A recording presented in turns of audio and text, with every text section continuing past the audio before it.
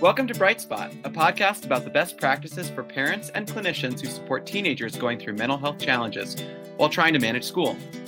Your hosts are Chris Schutzer, a school-based clinician in Massachusetts, and Lindsey Yamaguchi, also a school-based clinician in Massachusetts.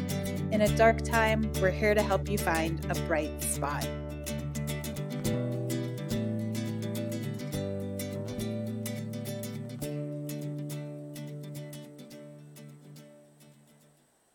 This podcast represents the opinions of the hosts and guests to the show BRYT Spot.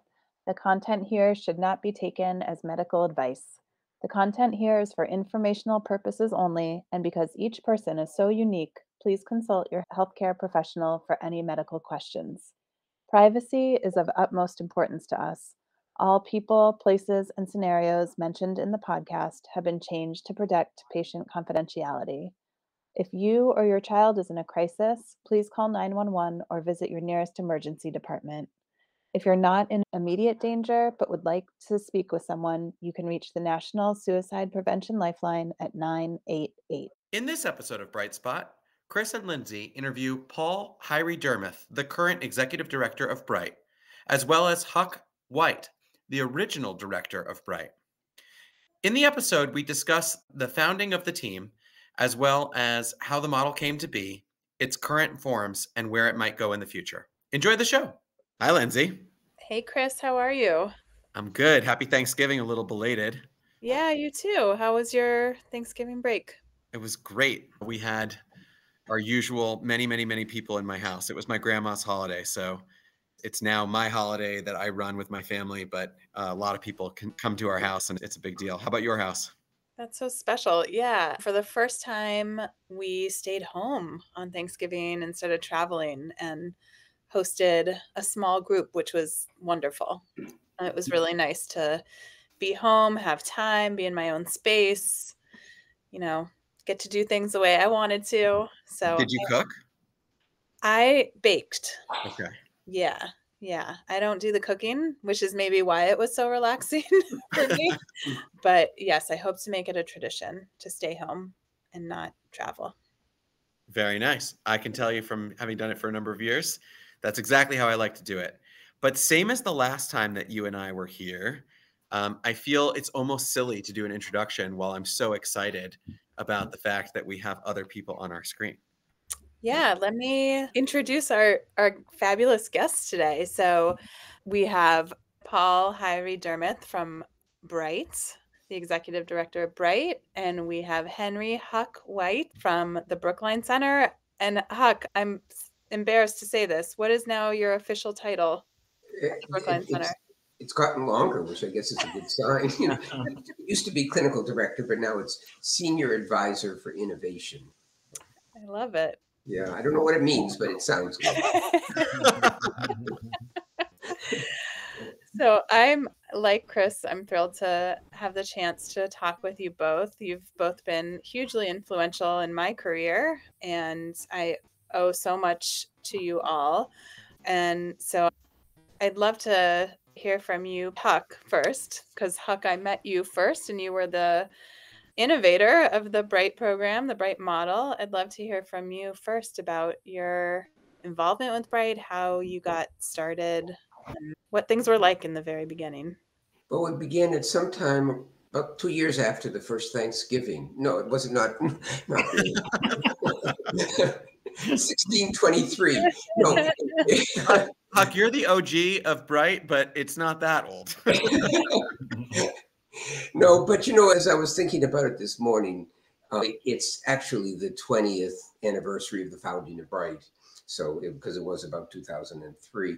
But actually, the real founding, I think I would put it 10 years earlier than that, because in my role as the clinical director of the center, one of the fun things I did was consult at Brookline High School. And so which meant going over once a week and meeting with their team of social workers and being kind of the psychiatrist available when crises or sometimes terrible things happened at the school to help them through those moments. So I really got to know the school staff well.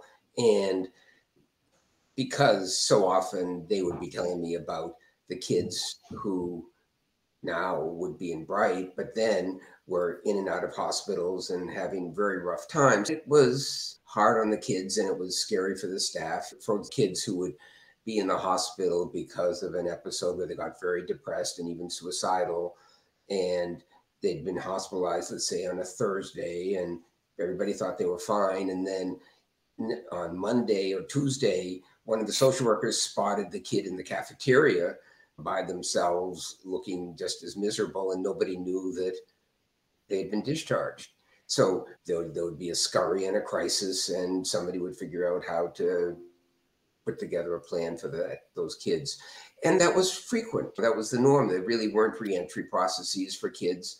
And more kids were going in and out of the hospitals. As you know, back then, hospital lengths were a little bit longer than they are now, but they were beginning to move to kids being in for less than a week often, so short that there really wasn't time for any kind of planning.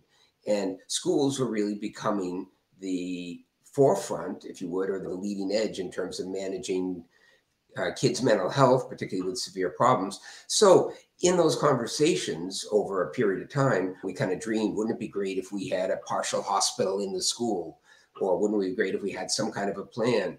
But mostly it was, as it often is for schools who don't have a BRYT program, it's very much improvising, each kid one at a time, figuring out who's going to be the point person and manage things.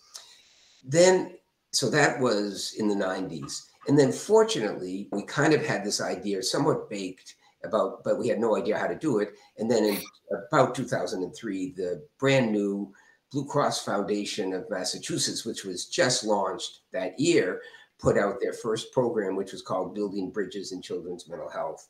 And it was like it was designed for us. It was saying, this is a time we want to have programs that involve multiple partners, not just a mental health center, but a mental health center in a school or a hospital and a community agency work together to figure out how to do children's mental health better. It was one of these times when a foundation really kind of had a great idea too. And we applied for it and fortunately got funding. So that allowed us to say, okay, let's take this vague idea we had about a program for kids who are reentering and make it real. So that allowed us to pull together a group. The other thing the foundation did that was super smart was they said, instead of asking you to start delivering services, on day one, like, usually you get a grant and then 3 months later, they expect you to get going and doing it. They said, we're going to give you a full year to get going because we know you're dealing with multiple partners. So in that year allowed us to meet with hospitals and with school staff, of course, and with mental health staff. And most important, we engaged a lot of families because there were a lot of families in the school who were pretty active members of the special ed advisory group. And we were able to get some of those parents involved, including Nancy Wagman, who is still on our advisory board, is one of those parents. So that really shaped the program. The other thing we did, which was, I got to say in retrospect, so obvious, but it was smart but obvious, was talking to kids, because I'm a mental health person. And I said, okay, we'll have a mental health program and it's going to be a partial hospital in the school. And we talked to the kids and they said, who had been through reentry, and said, when I go back to school, the problem isn't my depression. The problem is I've got all this homework that I haven't done and my teachers are breathing down my neck and I can't do it. And actually I'd had one or two kids who were readmitted to the hospital simply because they were overwhelmed by the amount of work they had to do. And they freaked out and got depressed again. So we really said we have to have an academic component. This is not going to just be mental health. This is going to be mental health plus an academic program. And so it was really years of wishing and a year of planning that we actually launched the program in 2003. And in many ways, the core elements of the program model haven't changed since then. I mean, I think in some ways, because there had been 10 years of thinking with not just me, but the school staff, the psychologists at the school, the social workers, a lot of the educators. It was born of a lot of really good thinking and a lot of trust. So I got a question. I'm just really loving hearing the story. Even though I've heard components of it before, I don't think I've ever heard it in that amount of depth before, and I appreciate it. I got a question for you, though. When did you know that it was something you needed to take on the road? Because it sounds like it was perfect for the school that you were in and the area that you were in. How long did it take for you to say, this is something that we have to actually share with other schools? Well, I'm so glad you asked that, Chris, because actually Wellesley was one of the very first programs that took it up, as you know, Lindsey. And I think it was after about 2 years. Now, what happened, which was, again, a piece of good fortune, is the Robert Wood Johnson Foundation, which is a very big healthcare foundation, had a program where they were looking for great ideas that local communities had come up with. And it was called the Local Initiative Funding Partners. And basically it said community foundations, like this one in Brookline, can take a good idea and come to the foundation and they'll get a 50-50 match. And so we convinced the Brookline Foundation to sponsor us, and we were able to, in a very competitive round, become funded by the Robert Wood Johnson Foundation. And that took us from that initial 2-year or 3-year Blue Cross grant to something that allowed us to extend it. And I think very intentionally in that Robert Wood Johnson thing was, how can we scale this idea? So we said, if it's working in Brookline, we know there are kids just the same other places. We think it would work. But, frankly, we had no idea, because Brookline's, every town is unique, as you know. And there was this particular marriage of the center and the school that isn't true everywhere. And so we talked to folks at Wellesley a little bit. And fortunately, there were some really far-sighted people, both of course, Adam and Lindsey, who've been at the program ever since, but also there was a family who was willing to fund it, and a head of special ed who understood it, and a state rep who understood it. And so there's a lot of really great, really goodwill that helped it go. And for us, it was so reassuring to see the success that they had, that it wasn't just the unique combination of people that we had in Brookline that pulled it off, because sometimes there is just a one-off, and it was really something. And as we've come to see after number 2, and then, within a few years, we were up to 20, it was kids are the same everywhere. The problems are, kids in poor neighborhoods and, from disadvantaged backgrounds have 20 more problems. But the problems, once you disrupt your school and you get out of that trajectory, the normal trajectory that you expect to be on, it's extraordinarily hard to get back on track unless you have programs. And that's true everywhere. And that's where I think it's been so exciting to me to see how BRYT has been adapted to so many different environments and helping so many different kids from so many different backgrounds and their families manage through a very hard time. I'm grateful, Huck, for your enthusiasm for the idea to, for 10 years, be talking about something and continue to talk about it and see it happen, I think takes a special kind of person. So to gather all those people and to continue to beat that drum on behalf of kids and supporting their mental health. So thank you from all of us. And I'm curious to hear, Paul, where you entered in this journey of BRYT. Great. Thanks, Lindsey. Yeah. So a super quick just backfill to where Huck was. So there was 1, there was 2, there was 20. And then they received, this was before I had the blessing to be part of the Brookline Center, additional and a more major grant from the Robert Wood Johnson Foundation that allowed for development of a pretty ambitious strategic plan to scale up BRYT, and also some other funding from a foundation to do a descriptive evaluation study of BRYT that ultimately was published in a peer-reviewed journal. And I think just those are 2 things under Huck's leadership that really propelled things forward. And when that strategic plan was created, the very first step of the strategic plan was to create a director role. And so I have had the blessing to be the person hired into that director role. So I started with BRYT in April of 2016.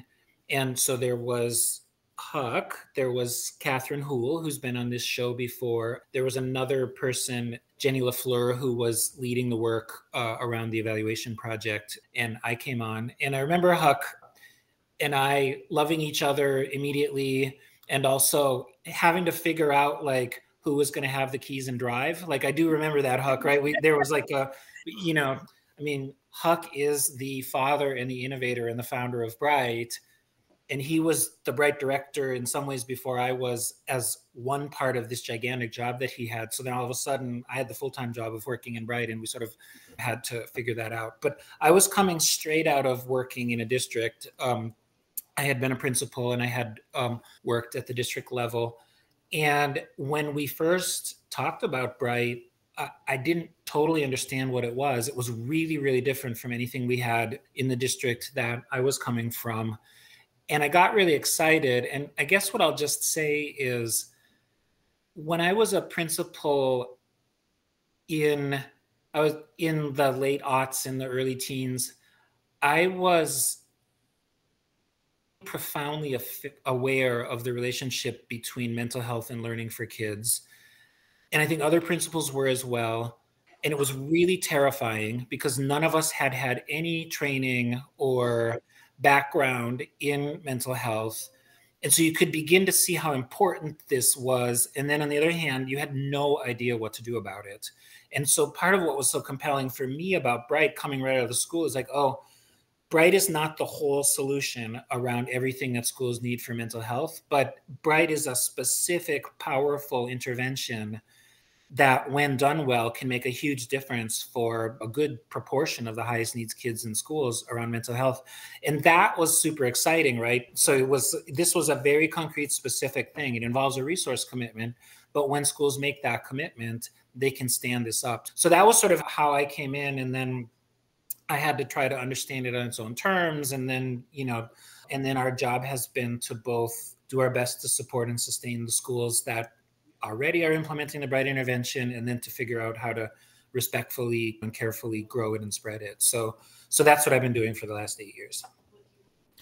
Well, Paul, if you don't mind my saying it, because I was here in my current school before you started, and I got to see when you took those keys, as you describe it, to the vehicle. I'm not quite sure what the vehicle is. I think it might have started as a school bus, but it now might be a cruise ship. And a pretty decked out one at that. So you're doing a great job.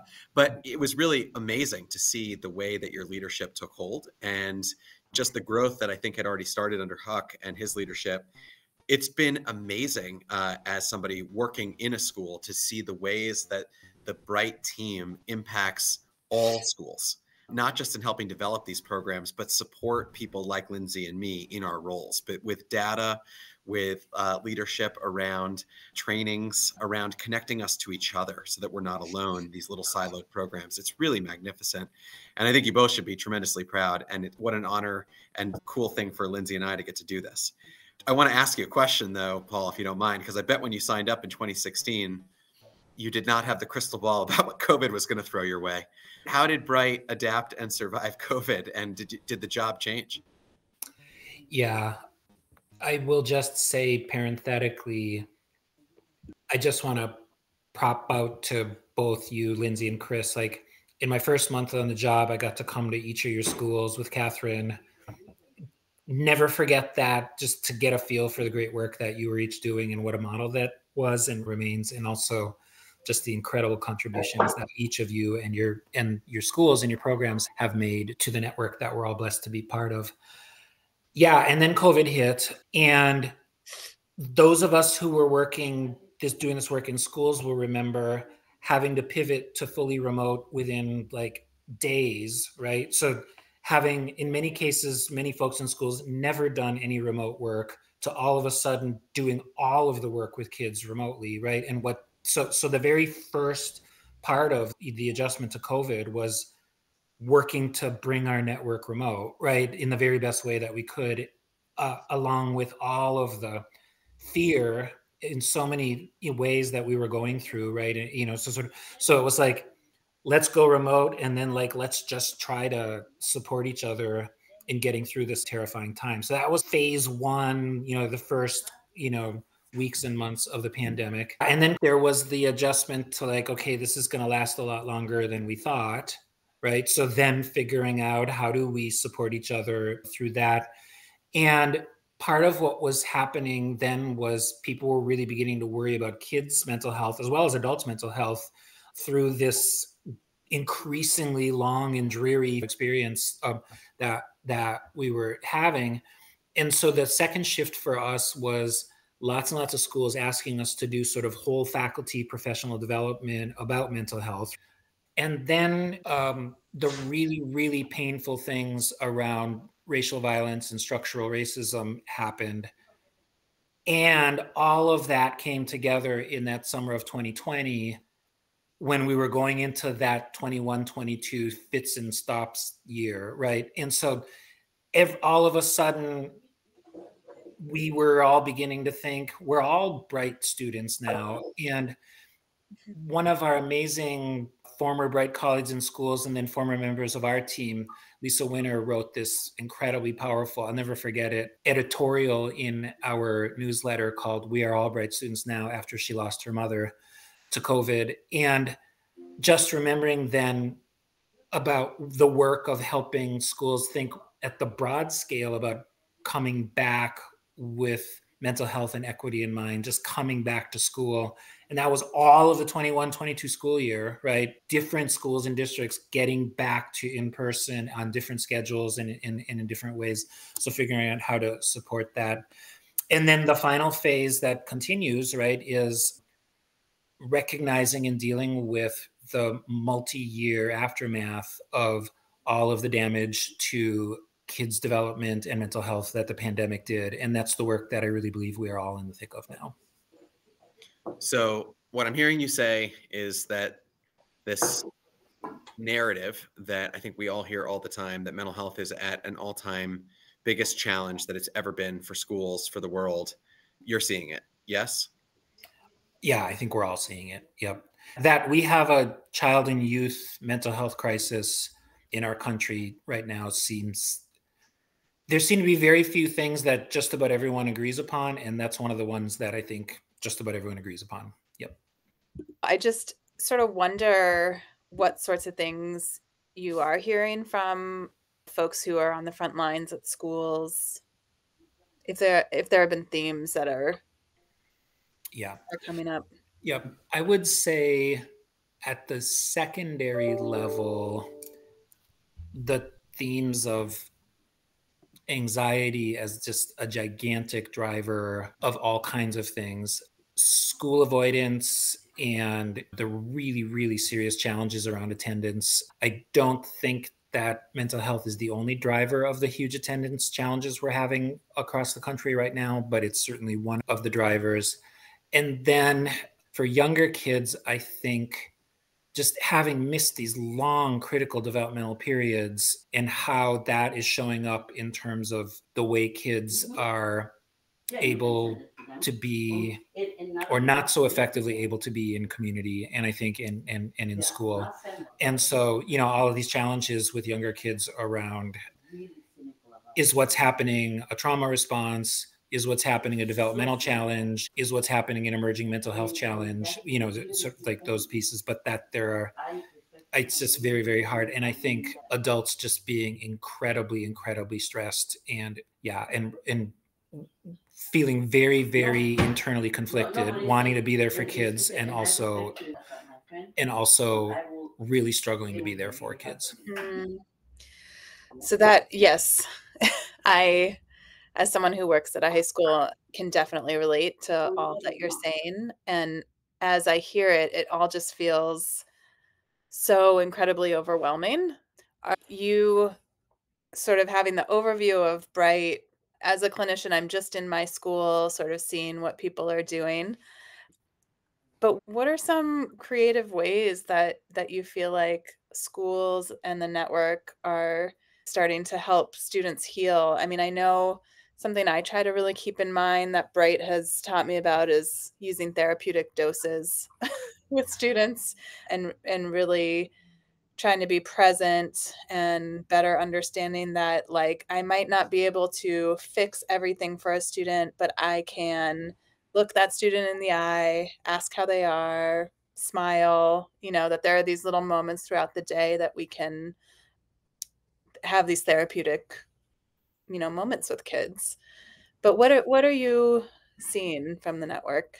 Yeah, I think two broad things. One being, because there's such concern, there are also many open hearts and minds. And so to your point, Lindsey, nobody's trying to turn teachers into therapists, but teachers and other school staff are really concerned about kids' mental health and are open and interested to think, how can I be a contributor to good mental health in ways that I think, may not have been the case always, sort of in the past. Not that folks were against it, but it just wasn't on the mind in the same way. So I think there really is that opportunity for folks who are kind of doing the most concentrated mental health work in schools, such as yourselves, to also provide wider learning for everyone in the school setting and to try to create more broadly mental health supporting schools. So that's number one. And then I think number two, and particularly in Massachusetts, we're beginning to see this real movement toward comprehensive school mental health systems, which 15 years ago when I was a principal, if someone had said to me, 15 years from now, many, if not most districts and schools will be proactively working to create systemic, comprehensive school mental health systems at the school building and at the district level. I was like, what are you talking about? Like, it was like, not on the screen at all. And so again, I think there's all sorts of challenges. There's workforce challenges, there's resource challenges and all of that. But there's a vision toward seeing schools as the core place for supporting kids' mental health that I think is just really powerful. And that taps right into that original vision that Huck and others built for BRYT originally. Huck, I remember coming on, and the BRYT grant proposals and white papers were like, schools are the place to be working to address mental health. So I don't know if you want to say a word or two about. Yeah, I was going to say, COVID just accelerated all of that for terrible, bad reasons. But, I think back when we started it, most schools did not consider that they had a responsibility for kids' mental health. They did have a responsibility for special ed because that was mandated, and there was a whole structure around that. And in fact, a lot of kids with mental health issues were being somewhat treated is maybe the wrong word, but cared for through the special ed program, which tended not to necessarily really be very well designed for that. But there was like a lack of understanding. I think it was stigma to the point where some principals said, we don't have mental health problems at this school. And when they happened, it was always the exceptions to the rule. I think the thing that we began is, as we began BRYT and began to look at it from the population basis, is that you can predict any year in a given school, there'll be about 5% of the kids with serious mental health problems and 10% with somewhat serious. And there's probably 20% who are going to have anxiety, depression that's going to interfere with their schooling. And that's just the natural history of those problems and kids. I think what's happened with COVID is it went from 20% up to 40 or 50%. So it became, if anything, more normative. But the other side of that has been, I think maybe because it is so much in front of everybody, that I think stigma has fallen off. I think, that I think it's kids and families now don't feel terrible about going to school guidance counselors and saying, my kid's anxious and my kid's depressed. That used to be completely forbidden. And I think schools recognize that alongside many other mandates and missions schools have, taking care of kids' emotional health and their well-being is a very important part of what schools are there for. And fortunately, we have the BRYT team, as well as people like you who are inside schools with a lot of wisdom and a lot of experience that can help guide the educators in terms of being smart, humane, practical, and being able to really get kids through what is, can be very difficult moments, successfully survive adolescence, even thrive in adolescence, and become stronger adults as a result. So, Huck, thank you for what you just said. I mean, I thought it was really interesting and really smart. I want to ask a further question, but first I need to just give a comment, because I agree with you that the stigma is starting to deteriorate for, I think, a lot of school-aged families. There is a data point that troubles me, though, which is that I think kids still feel this pressure around, now they know they've got mental health challenges, but they feel that they need to be in class. One of the main data points that we get every time we run a school-wide survey every couple of years is that kids know how to get help. They don't feel comfortable leaving class to get the help for fear of missing something that could then ultimately lead them down a difficult academic path. So I hear that, and now I feel like we're in the next stage of like, okay, well, now it's about balance, right? and that's an important next step.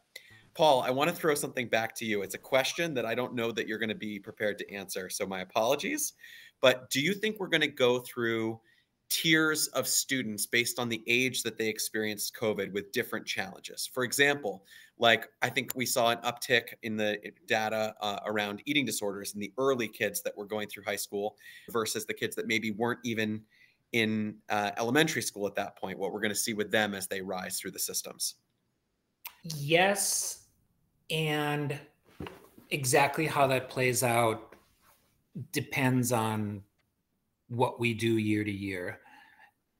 If we think about the cohort of kids that were in kindergarten or in, let's say, 2019, 2020, or the cohort of kids that were supposed to be in kindergarten in 2020, 2021, and, you know, in many, many cases, maybe never set foot in the school, there was like an entire critical developmental year that they didn't get to experience, right? And I hear, as we talk with folks in elementary schools, like that particular, or those two particular cohorts of kids, I think are, you know, and I think when done right,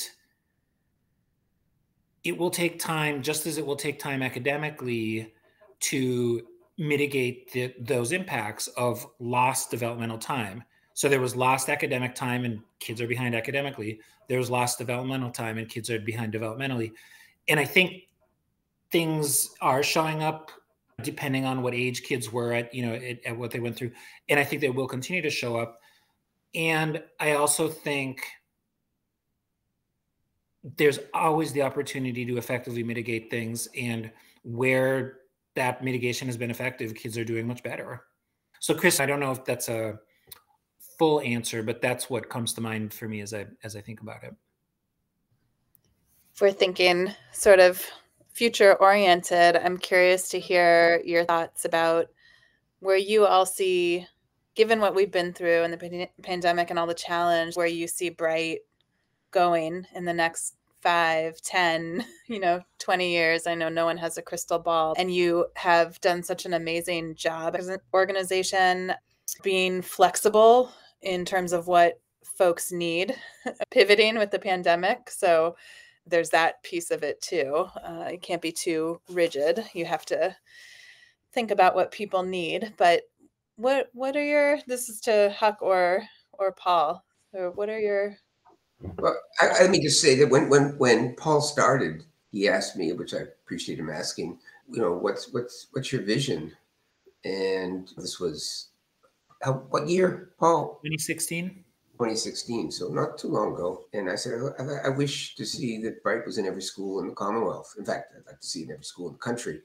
But we were at that point about 20 schools, so we had, there were 500. I don't know how many. We had a long way to go. And now, with some wonderful support from the legislature as well as some foundations, that's within reach. We're halfway there, and more than halfway there, and we're going in for some of the biggest schools in the Commonwealth with some of the biggest problems, and I think we'll be in there by year's end. So I think it's become universal, which, given what we were just talking about, so incredibly important, because wherever there's a BRYT program, it means there's mental health people and educators who get kids and understand the interplay of education and kids' emotional well-being. And those people serve, as both of you do in your schools, as points of light for the rest of the faculty to be able to find their way. I mean, this is all, this is new for our culture, to have resources, and then to have a network that hundreds of people who can support each other in this field of doing this work. I mean, we've been learning every inch of the way. It's not like when we started it, we didn't really know what we were doing. And thank goodness we had people like you came along and helped us figure it out. So in terms of the future, we're in several states now. And so I think those are all great beachheads in terms of, but Paul really took what was just a dream and made it real. So thank you, Paul. Oh, it's been an incredible blessing. Chris and Lindsey, let me lightning round an answer, and then you can drill down on anything you like. How about that? I love it. Broadly, we're working on 3 things. One is bringing BRYT to scale in Massachusetts, particularly initially at the high school level. The second is carefully growing outside of Massachusetts in a way that we don't get out over our skis, but that we're moving forward.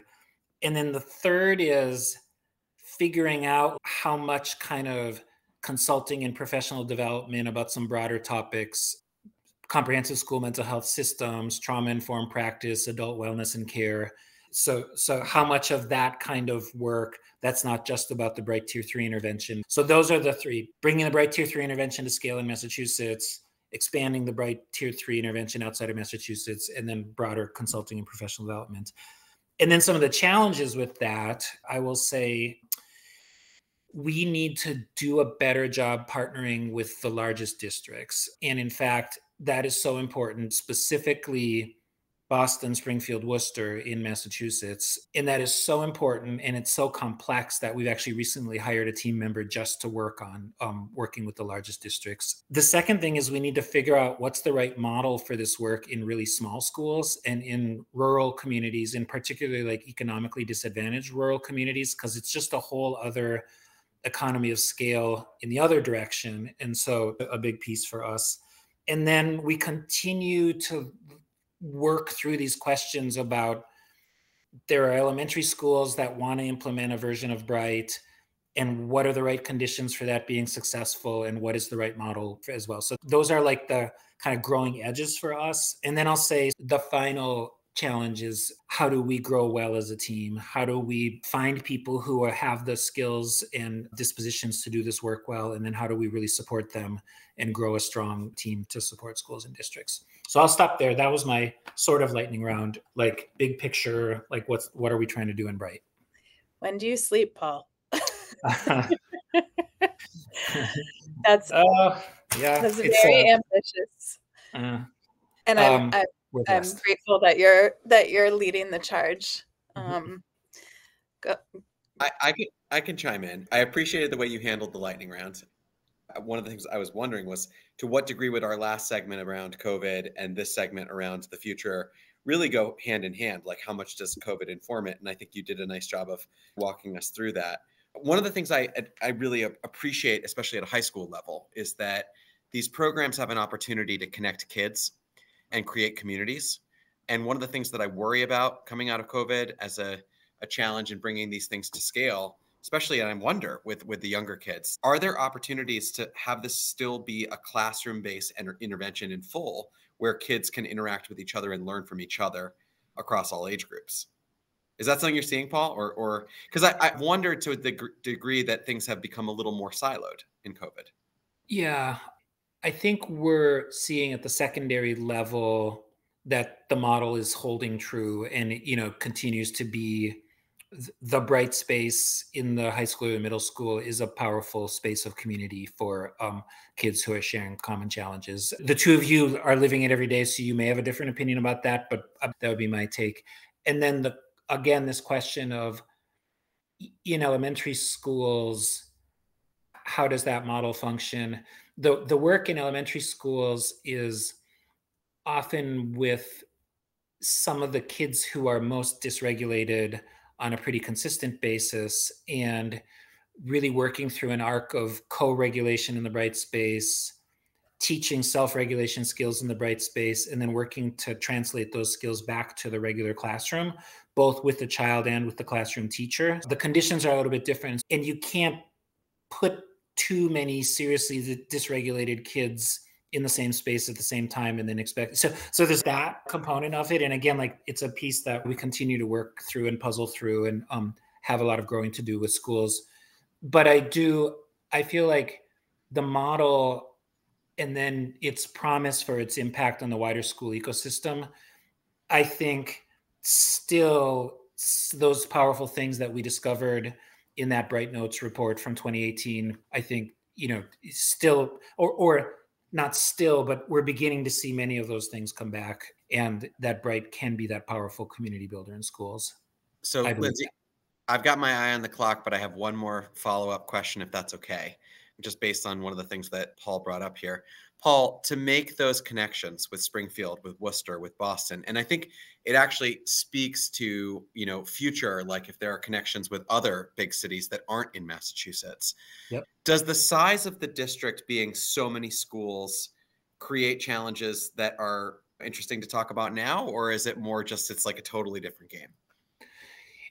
I'll just try to say quickly, I think there's two conditions that are different. Even from a fairly big district that has one really big high school, there's one condition that's different, which is a district with 20 schools to say, like, we're going to get BRYT to all of the students in the district if they need it, is different from a district with one really big high school, right? Because you can, at least at the high school level, right, you can put it in at the high school and then there may be capacity issues, but it's there in the school and available to the kids who need it to the most. The other challenge, though, in the really big districts is there's just a lot of levels of district administration. And the superintendent is here, like very high up, working at one level. And then there's several layers of administration. And then there's the schools, right? And so that creating the conditions and getting everybody aligned to commit to BRYT, that's a different condition from a district where might be at the district level, an assistant superintendent, a student services director, maybe one other coordinator, and then the school administration, where if you look at these gigantic districts with different departments and people who touch mental health in different ways actually don't even report to the same bosses and just all of that. It's fascinating and complex. Yeah, I was going to add the one thing that we did learn, which was like all learnings, both good and painful, was I thought that with these big districts, if we got into one or two schools, there would be lateral movement, just like when we got into Brookline and Wellesley. It wasn't that hard to get the other neighboring communities because they saw it and they said, gee, we want one of those, and it was working. That doesn't happen in the big city schools. We get into one or two schools, with usually that wasn't so hard. It happened in Chicago and in Seattle, but getting into the third, fourth, fifth school turned out to be didn't happen for all the reasons Paul said. There is not necessarily the same dynamic that happens in separate communities, and there's just lots of other forces and factors that go on in big city schools over which we have relatively little control. It isn't like one principal or one superintendent says, I like this, let's go with it. There's a million things that happen after that may or may not permit it to happen. I can only imagine the political challenges, and I think you guys are throwing us an excellent segue here. Lindsey, go ahead. I can see you wanted to ask a question. Yeah, I just, I know we have a minute or so to wrap up, but it's clear from all you said that this is a long game, the creating this program, supporting students' mental health. What fills you up to keep you going? Like, how do you stay in this game? Because I'm sure there are many wins and many joys, and it's hard work and slow work. So what keeps you going? Yeah, I really love working in districts and schools, and actually work less in districts and schools than I used to, right? When I started this job, because there's a different management piece. So one thing is when I get to be in schools and districts, and particularly maybe together with another teammate, and there's a chance to have a thoughtful coaching conversation and see people thinking, oh, this is how I could do it even better, and then committing themselves to taking that step. So that I really love. And then today, Catherine forwarded me an email from a district that we've been talking with for 6 years. And they said, we're ready to implement BRYT at our high school and probably at our middle school. And those moments are really, really terrific. But the heart of it is being part of a team and a network that is doing something really important and new, 20 years old and still new, in districts and schools. And just that sense of community, I think, that we have in the network with all these people who are like dispersed all over the country and may never meet each other in person and whatever, and still are on the Google group, like crowdsourcing and solving problems together and sharing resources, and just, that for me. And then, the opportunities that do come to be in community in person with those folks, I think those are the things that probably I find the most joy in. Yeah.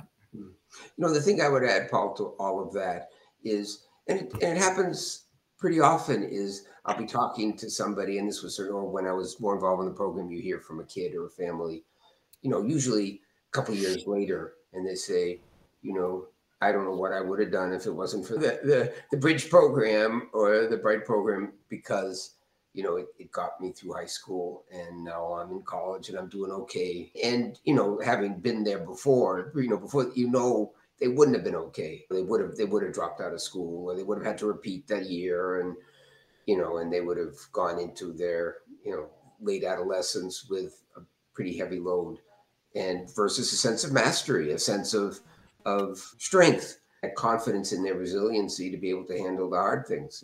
Which that's well said, Huck, because I feel that when you have such a big conversation like this one, and how could we not? I mean, we've got the OG and we've got the current head of the organization. We need to ask these bigger questions, but at the heart of this is work direct with kids, and to lose sight of any of that would be so foolish, right? I mean, it's an amazing gift that we have in getting to work with these families and these kids. And I thank my lucky stars that you both have led this organization so beautifully and touched so many families, right? I don't want to lose my chance though, Lindsey. I know we booked an hour. We always aim, just so you two know, I don't mind even telling our listeners this. We always aim for maximum of 1 hour, because I find that's the most digestible amount that anybody can listen to anything. So with that in mind, I think we have a maximum of about 5 minutes left. Is that okay with you guys? Yeah, and you can edit any rambling of mine out. Nothing that you've done so far has been rambling. But mostly this just comes from a place of sincere interest. Paul, how much are you coordinating with organizations outside of schools? Like, are we looking at organizing with grants and foundations these days? I know this podcast really started by Huck talking about the generous gifts that were made by a number of organizations, but I'm also thinking about partnership with government. And just as BRYT starts to move into other states, who are you partnering with? Just give us a peek behind the curtain. Yeah, let me go like lightning round on this again. Part of when, Huck, you were talking, it's so true, right? I just don't work with kids and families directly anymore. And there's a part of that that's, sad. And so it just means we have to find joy in other places. And so, but okay, I think we probably have 7 or 8 active foundation funders right now. And so there's the work of cultivating, maintaining those relationships. We have had to learn to engage in legislative advocacy, which is something I didn't know how to do before this job. And also we do a fair amount of work together with state agencies, both around funding and then around policy, around mental health policy as well. So that's a major piece of the work. We work with lots of partners around school mental health systems development. So things like the Children's Mental Health Campaign and other sort of players, across Massachusetts. We also have a super interesting partnership in Greater Cleveland with the Cleveland Clinic, local school departments, the Regional Educational Service Center, around systems development work. We're part of this amazing Thriving Minds partnership together with the Rennie Center for Educational Policy and Research and the Massachusetts School Mental Health Consortium. That's a professional development and kind of consultation partnership around school mental health systems and trauma-informed care. So, and then there's things like that I never thought I would have to learn about, like branding and visual identity and communications and, kind of those pieces as well. So we have partners and vendors and folks that we're working with on those things. So it's like lots of those kinds of meetings that are with lovely people who are not so directly affiliated with schools or districts, to your point, Chris. Yeah. It's amazing. Well, yes, this has been wonderful to be able to have some time with you too. Thank you so much in your very busy schedules for carving out some time to talk with us. It's always a pleasure, and can't wait to see what is next, So thanks very much. Well, thank you, and thank both of you for really being part of this journey. You both have been involved with BRYT for a long time, and it really helped us, stay grounded and keep learning. So thank you both, because I think BRYT is about the leadership, but it's very much about all of the people who are leading programs and contributing to learning how to do it better with changing and challenging times. So thank you both. Yeah. Thank And you. one of my sincere hopes that might come from talking to you guys today is that if there are parents that listen to this podcast that can help with advocacy, down the line, I just think it's an amazing opportunity to think about what goes into getting a BRYT program in a school. Because once you're involved in one, whether it's because you're a kid who's going through the issue or a family member who's watching that, a caregiver supporting it, you can see just how plain it is, how critical the work is. And so to both of you, thank you very much. I echo Lindsey's thanks. And I know how busy you are, so thanks for joining us. Well, thank you. Yeah, I will just say quick, I am remembering those first visits in my first month on this job. And Lindsey, it's so, and particularly for me, I remember the day I met you, and I remember talking about how, by that point, you had been doing this work for, like years. And, the question was like, how can we elevate that expertise, and how can we find ways really for both of you to take on leadership roles in this work? And actually, I don't think we have done that. You have done that, right? Like you have innovated and led in ways that I just think are so powerful. This podcast being the most recent and yet another amazing thing. So super grateful for your work with kids and families every day, and then for your leadership in our network. Thank you so much. I want to carry you two around in my pocket every day because this is just what a boost this has been to talk to you, and wishing you the best. Happy holidays, and just be well. Yeah. Thank you. All right. Thank you very much for the gift of your time, and be well, everybody. Yeah. Have a good weekend. Yep. Bye-bye. Bye. Bye. Yeah. See you soon. Bye-bye.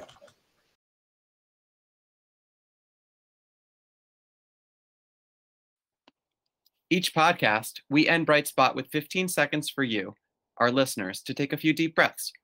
It's so important, and we know that we all need to make time for it. Get comfortable. We're going to try it now.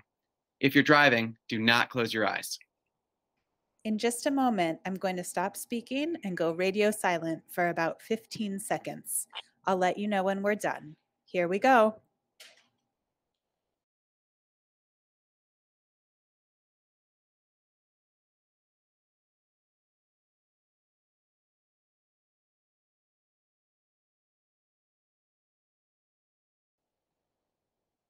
Until next time, take care.